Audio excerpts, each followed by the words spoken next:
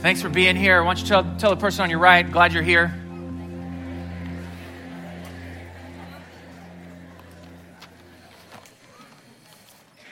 And turn to Luke chapter 1.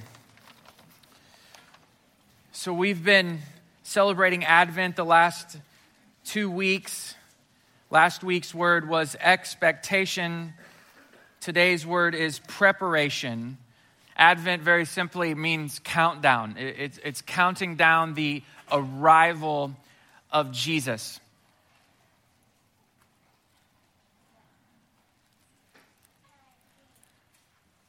You know, Jesus said that we're born twice. We are born from our mothers and fathers, and then we're also born spiritually by the power of the Holy Spirit into the kingdom of God. And when you are born again, you are born into responsibility. We see that in the scripture. From the very beginning, Adam and Eve were given roles. They were given jobs. They were given tasks. And we see at the very end of scripture, Revelation chapter 22, talking about you and I, the redeemed, that we are actually going to have a place of service. So we see responsibility in the beginning, and we see responsibility in the end. When you are born into the kingdom of God, you are born into responsibility. You become a kingdom emissary. You become a kingdom ambassador. That's what 2 Corinthians chapter 5, verse 20 says, that we're ambassadors of Christ. Wherever you go, the kingdom of Jesus goes with you. There's lifetime responsibility in the kingdom of God. Doing the baby dedication today reminded me of when my 3 kids were born. And, there's that moment when they're first born and it's nothing but chaos in the room. The doctor is active. When Willow was born just 6 weeks ago, I swear there was like 20 people in her room with us when she was born. She had 5 nurses. Amanda had 5 nurses. And then I was sitting in the corner. That was my job. That was my one responsibility. Shut up and stay there and smile. That's all your job is. So nothing but chaos when she's born, and she's yelling and screaming and everything is happening. But then there was this moment where they lay her down in that incubator thing and the room just went calm. And I remember in that moment just 6 weeks ago, looking at her. Amanda is still, everything is still happening around. And it's just really just Willa and I in that moment, and looking at her and thinking, you are my responsibility. You are my responsibility physically, and you are my responsibility spiritually. That's a lifetime responsibility. I don't get to say, it's been a good 10 years. Peace out. When she's 18, I don't send her off to college and say, now you're somebody else's problem. When she gets married, I'm going to let her marry somebody. No, I'm not going to let her marry somebody. I don't think. But hypothetically, if I did, she would still be my spiritual responsibility. That's a lifetime commitment. There are also seasonal responsibilities. Things that last not a lifetime, but last just for a season. I remember when Jackson started kindergarten at his little elementary school, which is right there in the middle of our neighborhood. We felt like we didn't know anybody. We felt like everybody else was best friends, and then there was us. In the whole school, all best friends, and then us. We just felt like we didn't know anybody, and so he's in 4th grade now. Annabeth is in 1st grade, and a couple of weeks ago, I went to their field day, where they do all those relays and things, and I'm there. Amanda's at home with the baby, and they break them up into little groups by classes. And so this class and this class are doing this one activity, and this class are doing this other activity. And, you can only watch 4th graders do a relay so many times. You can only watch them throw that football through the ring a handful of times, and then you kind of start, daydreaming. And so after I had done my parental duty of support and he wasn't looking, I just kind of started looking around at all the other groups. And it was amazing in those years between kindergarten and 4th grade, I was able to say, hey, there's a Bayou City person. And there's a Bayou City person.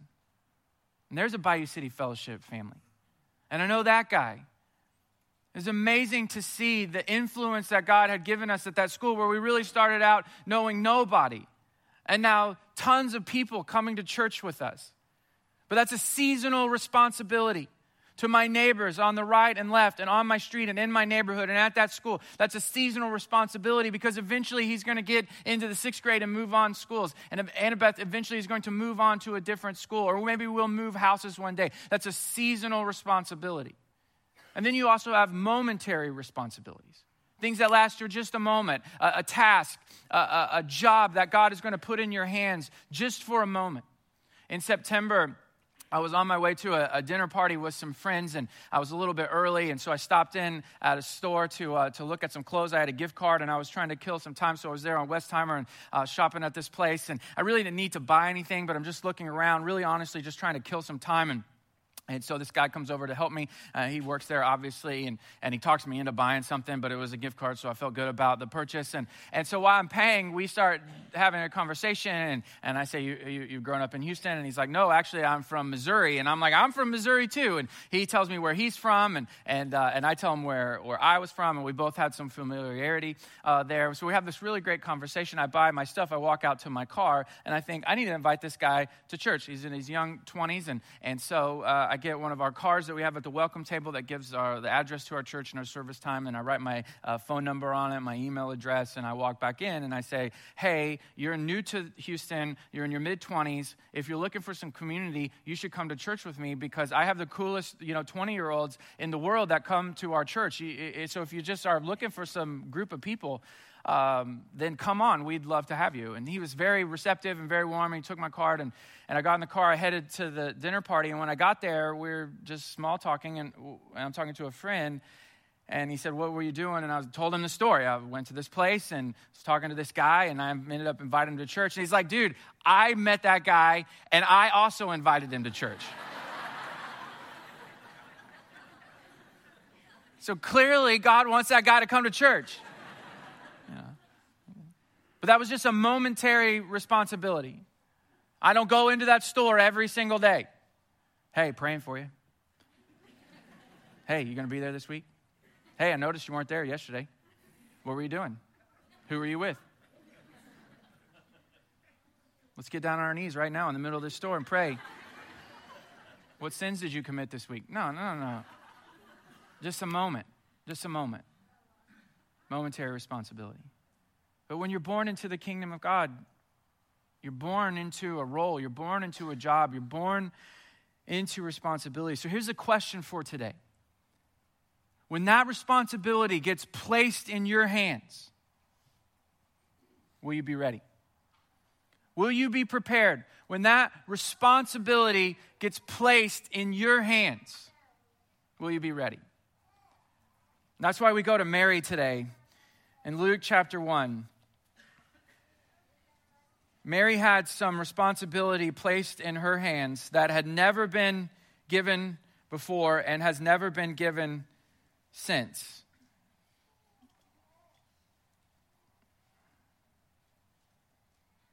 Luke chapter 1, verse 26. In the 6th month, the angel Gabriel was sent by God to a town in Galilee called Nazareth, to a virgin engaged to a man named Joseph of the house of David. The virgin's name was Mary.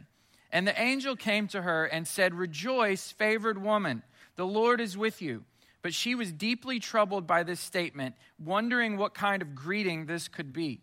Then the angel told her, "Do not be afraid, Mary, for you have found favor with God. Now listen, you will conceive and give birth to a son, and you will call his name Jesus, and he will be great, and he will be called the Son of the Most High. And the Lord God will give him the throne of his father David, and he will reign over the house of Jacob forever, and his kingdom will have no end." And Mary asked the angel, "How can this be, since I have not been intimate with a man?" And the angel replied to her, "The Holy Spirit will come upon you, and the power of the Most High will overshadow you. Therefore, the Holy One to be born will be called the Son of God. And consider your relative Elizabeth. Even she has conceived a son in her old age, and this is the 6th month for her who was called barren. For nothing will be impossible with God." "I am the Lord's slave," said Mary. "May it be done to me according to your word." And then the angel left her. And in those days, Mary set out and hurried to a town in the hill country of Judah, where she entered Zechariah's house and greeted Elizabeth. And when Elizabeth heard Mary's greeting, the baby leapt inside her, and Elizabeth was filled with the Holy Spirit. Then she exclaimed with a loud cry, "You are the most blessed of women, and your child will be blessed. How could this happen to me, that the mother of my Lord should come to me? For you see, when the sound of your greeting reached my ears, the baby leapt for joy inside of me. She who has believed is blessed, because what was spoken to her by the Lord will be fulfilled." And Mary said, "My soul proclaims the greatness of the Lord, and my spirit has rejoiced in God my Savior, because he has looked with favor on the humble condition of his slave. Surely from now on all generations will call me blessed, because the Mighty One has done great things for me, and his name is holy. His mercy is from generation to generation on those who fear him. He has done a mighty deed with his arm. He has scattered the proud because of the thoughts of their hearts. He has toppled the mighty from their thrones and exalted the lowly. He has satisfied the hungry with good things and sent the rich away empty. He has helped his servant Israel, mindful of his mercy, just as he spoke to our ancestors, to Abraham and his descendants forever." And Mary stayed with her about 3 months, and then she returned to her home. When responsibility is put in my hands, will I be prepared? Because I know what it's like to drop the ball.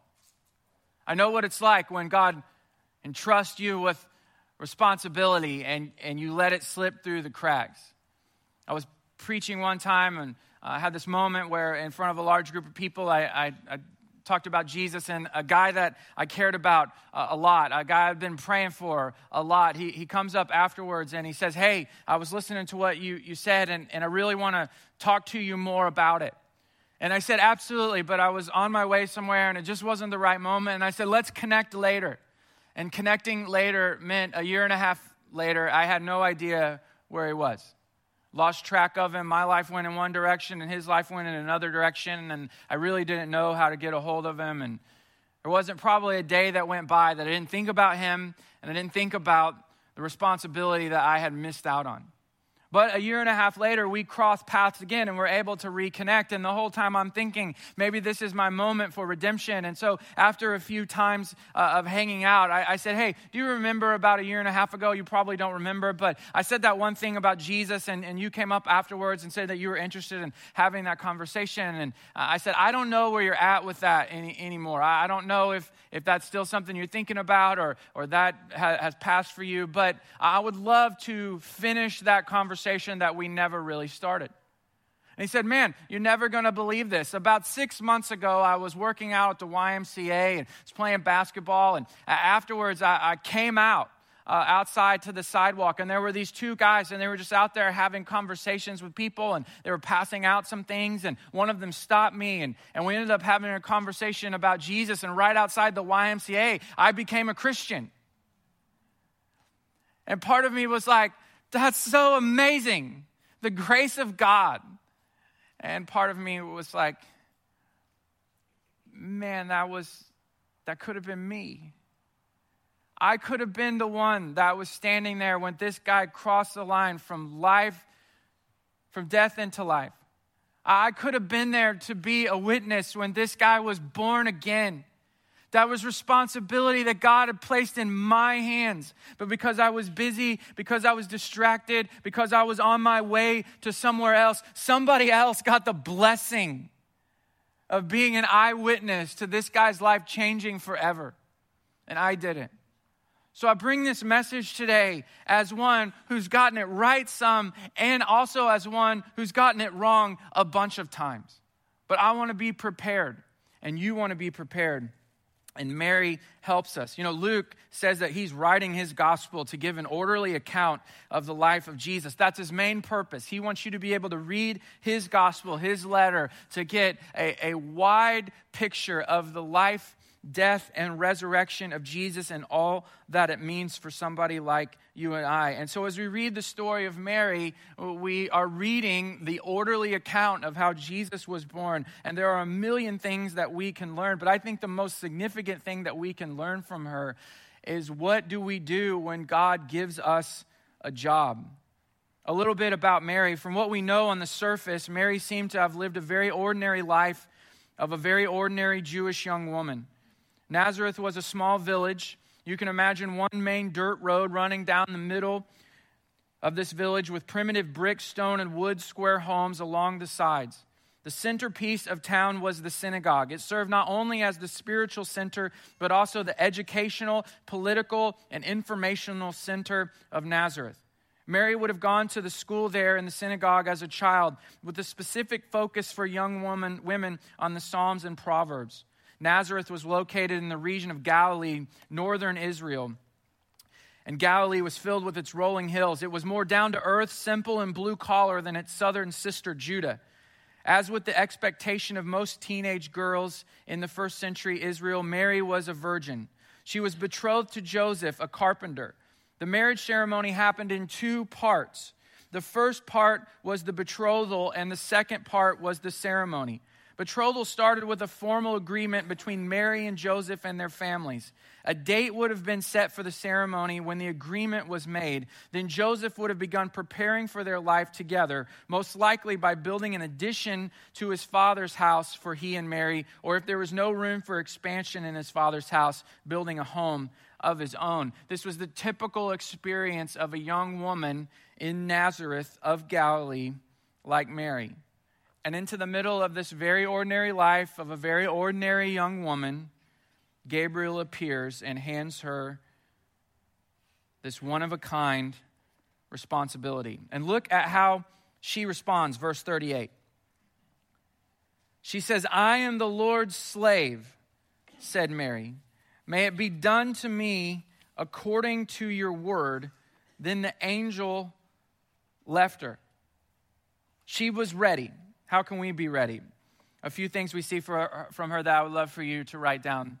First, when responsibility comes to us, we want to say to ourselves, He is able. He is able. Look at verse 43. She travels to meet Elizabeth. Elizabeth is blown away that Mary has come. She's able to discern supernaturally that Mary is carrying the Savior, the Messiah, Jesus. She says in verse 43, "How could this happen to me, that the mother of my Lord should come to me? For you see, when the sound of your greeting reached my ears, the baby leapt for joy inside of me." And this is how she describes Mary in verse 45. "She who has believed is blessed, because what was spoken to her by the Lord will be fulfilled." So she describes Mary as blessed because she believed the word that had come to her. But Mary asked the question to the angel. Did you catch it? Verse 34. Mary asked the angel, "How can this be, since I have not been intimate with a man?" So Mary gets this message from Gabriel: you're going to become pregnant and you're going to give birth to the Son of God, the Savior of Israel. Mary had the birds and the bees talk, which was good. I don't want to rewind that for you today. Hopefully that's happened. If you've not had the birds and the bees talk, somebody will meet you in the access room after church is over. She knows the birds and the bees. She knows that it takes a man and a woman, and she knows in her heart there is no man. I mean, there's a man coming in the wedding ceremony, but right now in the betrothal period, there is no man. And so she asks the question, how can this happen? But she just takes the angel giving the word of God at his word. She knows the birds and the bees, and she's like, well, I guess that's what God is going to do. But she asks this question. Now, a lot of us may be thinking, well, how could she believe on one hand but ask the question on the other hand? We live in a culture right now where doubt is street credibility. That if you just come to church and you're like, I believe it. I believe it. I open up the Word of God and I believe what it says. I believe what it says about people. I believe what it says about humanity. I believe what it says about salvation. I believe what it says about Jesus. I believe the miracles. I believe the stories of the Old Testament. I just believe it. You're not as credible as somebody who says, well, I believe, but I got all these questions. If you have extended anger at God, as a Christian, you get all kinds of likes on the internet. If you Instagram, I believe the word of God, nobody is going to blink an eye. But if you say, I'm a believer, but I've got a bunch of questions, people are going to lift you up as somebody who must be smart, must be intelligent, Must be like me. Doubt gets a lot of credibility in our culture right now, even among Christians. But listen, there's a difference between trying to gain understanding and skepticism. We see this with Zechariah. Just turn a page to the left to Luke chapter 1.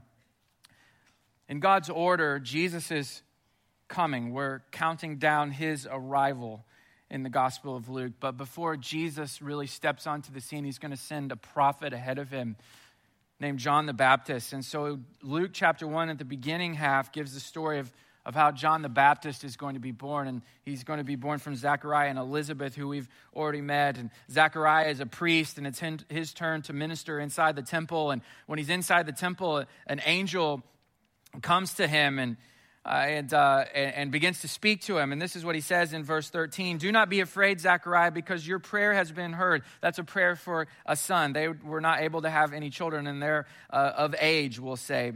Because your prayer has been heard, your wife Elizabeth will bear you a son, and you will name him John. And there will be joy and delight for you, and many will rejoice at his birth. For he will be great in the sight of the Lord, and he will never drink wine or beer. And he will be filled with the Holy Spirit while still in his mother's womb. And he will turn many sons of Israel to the Lord their God. And he will go before him. Who's that? That's Jesus. That's the Messiah. In the spirit and power of Elijah, to turn the hearts of the fathers to their children, and the disobedient to the understanding of the righteous, to make ready for the people of the Lord, to make ready for the Lord a prepared people. Verse 18, how can I know this? Zechariah asked the angel, for I am an old man and my wife is well along in the years. So really Zechariah does the same thing as Mary.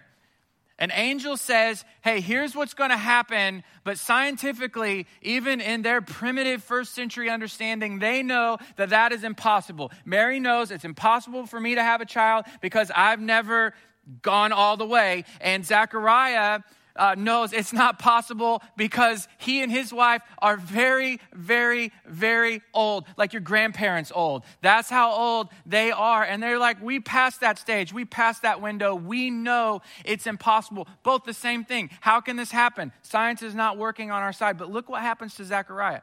Verse 19, and the angel answered him, I am Gabriel who stands in the presence of God. And I was sent to speak to you and tell you this good news. Now listen, exclamation mark. You will become silent and unable to speak until the day these things take place, because you did not believe my words, which will be fulfilled in their proper time. So to Mary, nothing happens. She just asked this question.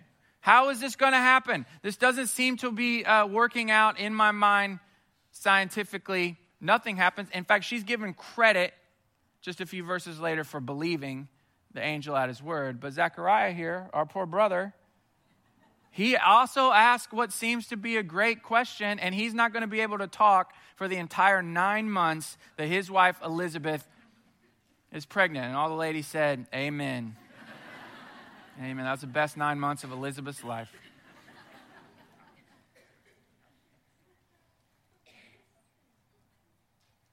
But there's a difference between asking questions on our way to obedience and asking questions as an excuse to be disobedient.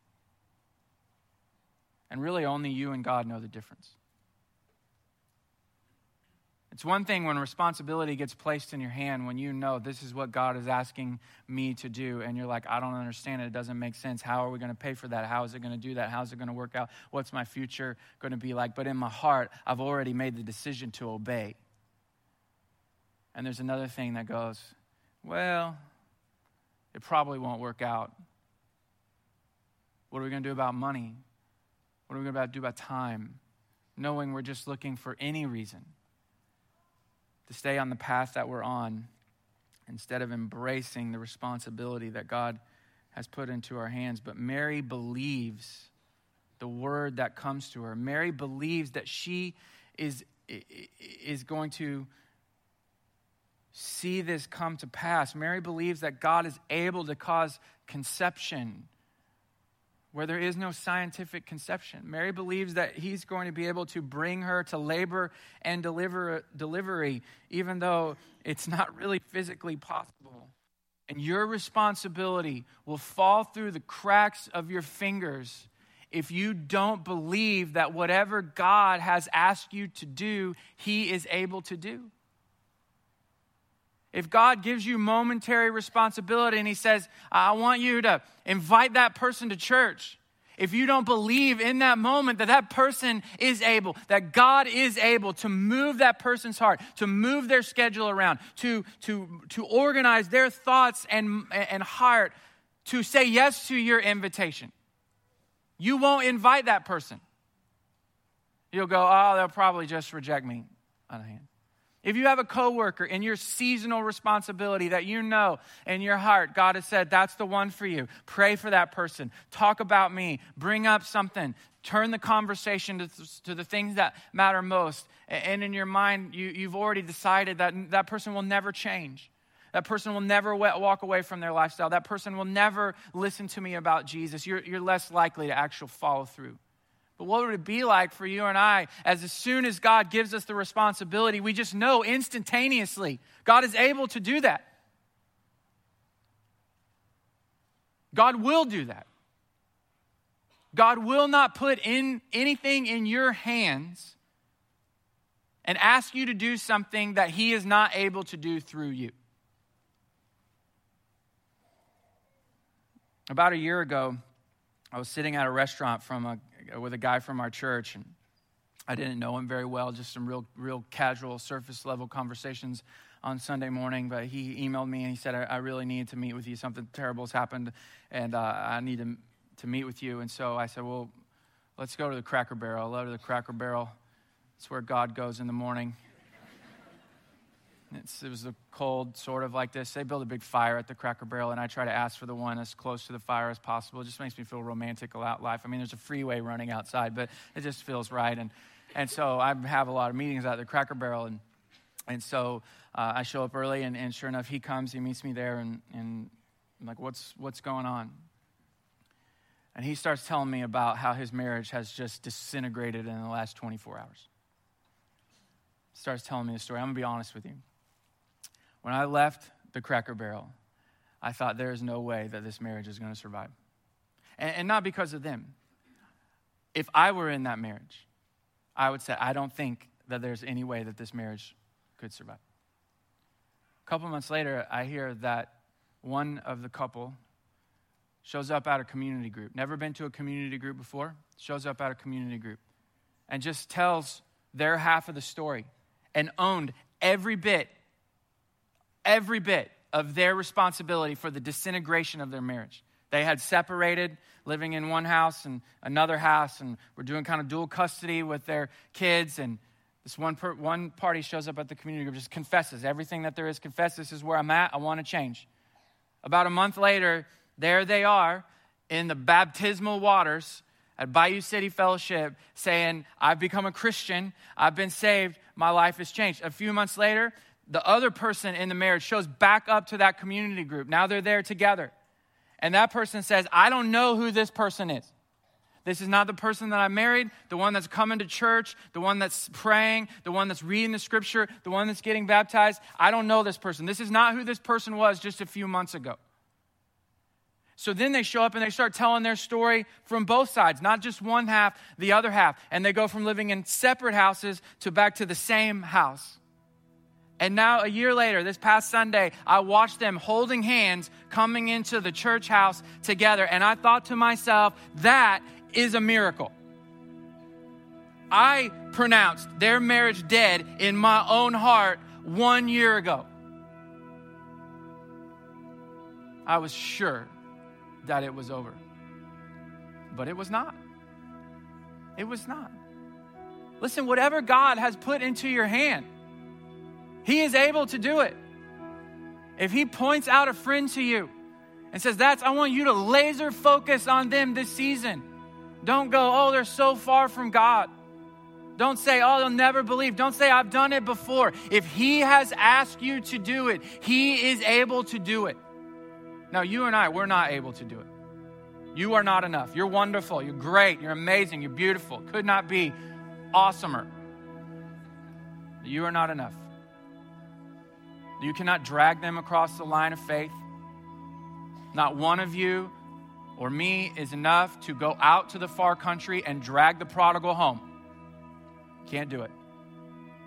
But if God has asked you, he is able. So when responsibility comes, when it's placed into your hand, the first thing you want to say, like Mary, is I believe. I believe. I don't understand, but I believe. He is able. Second thing that I want you to write down as we turn towards home, he is glorious.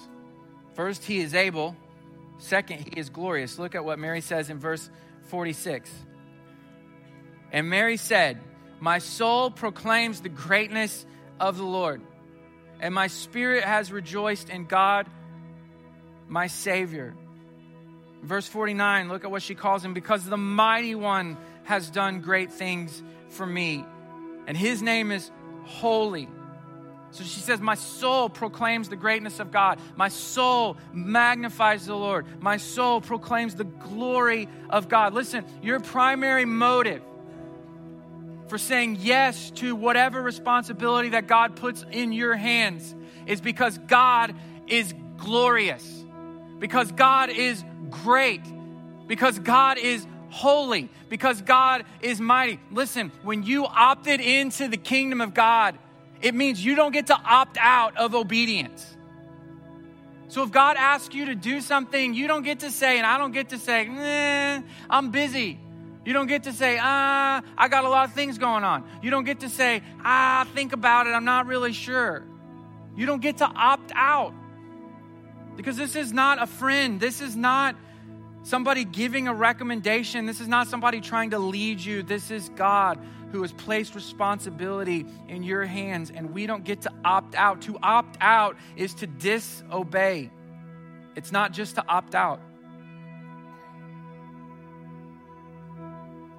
See, we want to start our decision-making process with the glory of God. Like Mary, when the call comes to us, we want to say, my soul magnifies the Lord. My soul proclaims the greatness of God. Because what happens when you place the glory of God as your primary motive for life, you start making better decisions. I don't know if you've noticed that. Some of you are here today and you're just in a mess of your own bad decisions.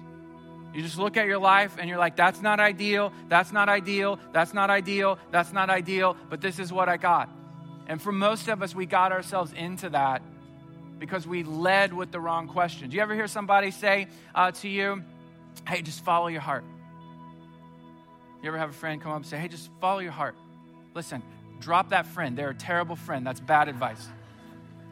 Honestly, you could not be worse advice. Like, I bet single people in here are single brothers and sisters. People tell you that all the time. Man, should I go out with this person? Should I not go out with this person? Should I take this to the next level? Should I not? Follow your heart.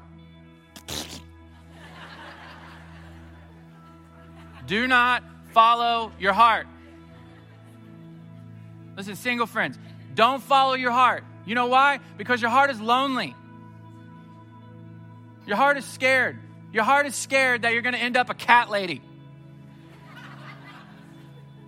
Your heart is scared that you're going to turn out and be this old man that has this weird smell that all the neighbors' kids are afraid of that person. Deep down, that's what your heart is afraid of. Your heart is lonely, your heart is afraid, and your heart has been receiving bad signals from the world its entire life. So when you follow your heart, normally, I guess I can't speak for you, I'll just speak for me. When I follow my heart into bad decisions. But when we take our heart to the cross of Jesus and crucify it to the cross, we say, oh, there's something bigger than me. There's something bigger than my desire. There's something bigger than my fears. There's something bigger than the way that I feel. There's something more at stake with my life. I want to start there. I want to start with the glory of Jesus. Some of us have been opting out of obedience because we just thought that you get the right to do that. And I'm telling you today that you don't get that right. And I don't either. Because he's glorious. He's great. And where we start is he can do whatever he's asked me to do. He's able. And I'm going to do it because he is glorious. This is not my buddy. This is not my pal. This is the God who breathed out the universe. This is the God that has preserved his word over thousands of years, 40 different authors, perfection from moment one to the end. This is that God. He's put responsibility in your hands, and we're going to do it because he's the one who asked us to do it. And then the third thing we see from Mary is he will look after us. He will look after us. He is able. He is glorious. He will look after me, because as soon as you start talking about, I'm going to obey, I'm going to opt into obedience because God is glorious, and that's where I want to start, then the second thought is, what about me? Is he going to protect me? Am I going to be his sacrificial pawn? Is he going to leave me out on that limb on my own? No, he will look after us. I mean, think about Mary. Mary is at personal risk.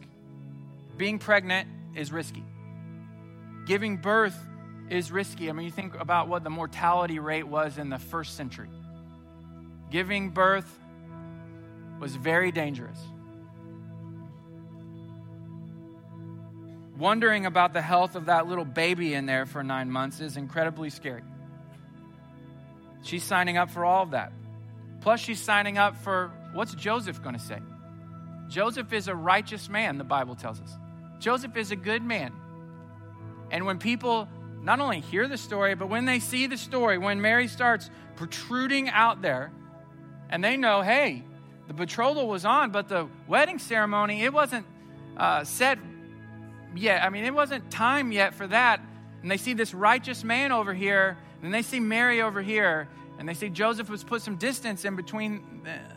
Everybody's going to side with Joseph. Mary's reputation is at risk. People are going to talk. Joseph is going to talk. But look, she knows God will look after her. Look what she says in verse 50. His mercy is from generation to generation on those who fear him.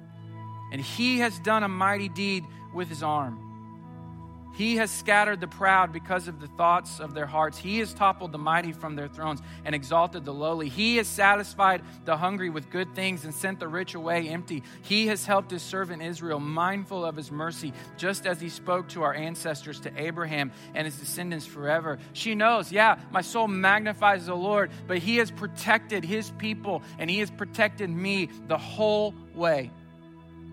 Look, and he's going to look after her with his mercy, which is great because even Mary wasn't perfect. You remember that story in the Gospels? Jesus is teaching inside a home, and there's a lot of people inside the house, and this is pretty early on in Jesus' ministry, and so his brothers don't believe in him. They're skeptical about him. In fact, they're actually giving him a hard time to his own face. But one story, he's teaching inside, and the brothers are outside, and it says that Mary is with them, and they want Jesus to stop teaching and to come out and have a conversation with them. As we read into that, what we understand is that Mary and Jesus' brothers want him to chill out. Hey, stop it with all this talk. Mary wasn't perfect. Jesus is 12 years old. He stays in Jerusalem in the temple, and Mary and Joseph are totally freaked out because they've lost him for a whole day. They come back and they scold him, and Jesus is like, what did you expect? What did you think? I'm in my Father's house. This is what you should have expected of me. Mercy. Mercy is one of the ways that God will look after you when he puts responsibility in your hands, because you're not going to be perfect. You're going to get it right a bunch, and you're going to get it wrong a bunch. And then look, he says he's going to look after her with who's surrounding her, because the way she describes it, it makes it sound like there's enemies all around.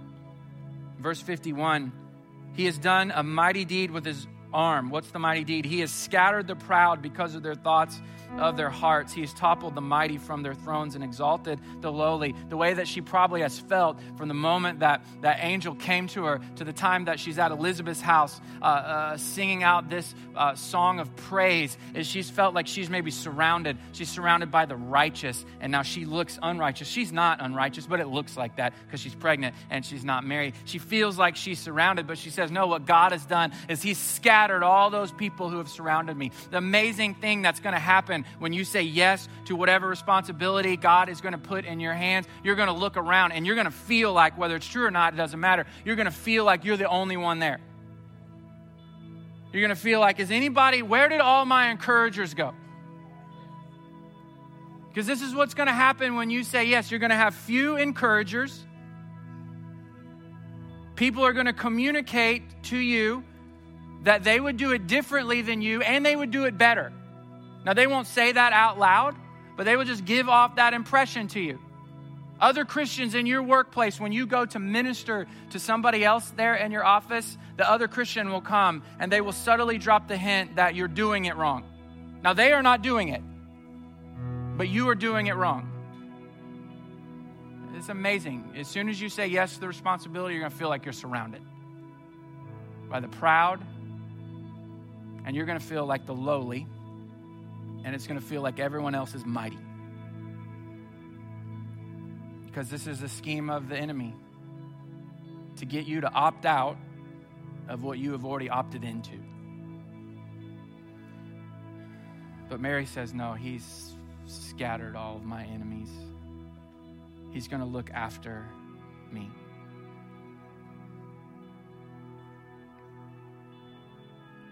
What was the outcome? Responsibility put in her hands. She says, he's able, he's great, he's glorious, and he will look after me. Jesus is born. And that's what will happen when you say yes to the responsibility. Jesus is going to come. Jesus will be magnified. Jesus will be made known. People will come to see Jesus in your life. Shepherds will come. Wise men will come. Neighbors will come. You'll walk into places and they will notice that you walked in with Jesus. That's what happens when you say yes to the responsibility that God has put in your hands. But you were born into this. Lifetime. Seasonal, momentary. Let's be like Mary today. Let's opt in. Because he's able, he's glorious, and he will look after us. Let's pray.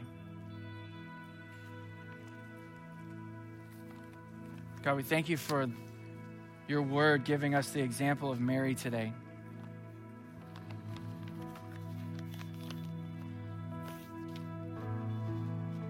Lord, we know our responsibility is much different than hers, but you've also given us responsibility. You've made us leaders. You've made us light. You've called us to love. You've called us to provide and protect. You've called us to witness. So we opt in today together. And we pray that Jesus is lifted up. Jesus is magnified and made known because of it.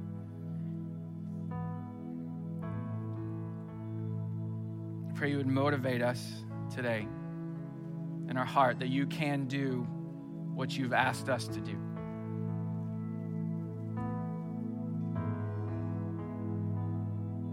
In the strong name of Jesus we pray.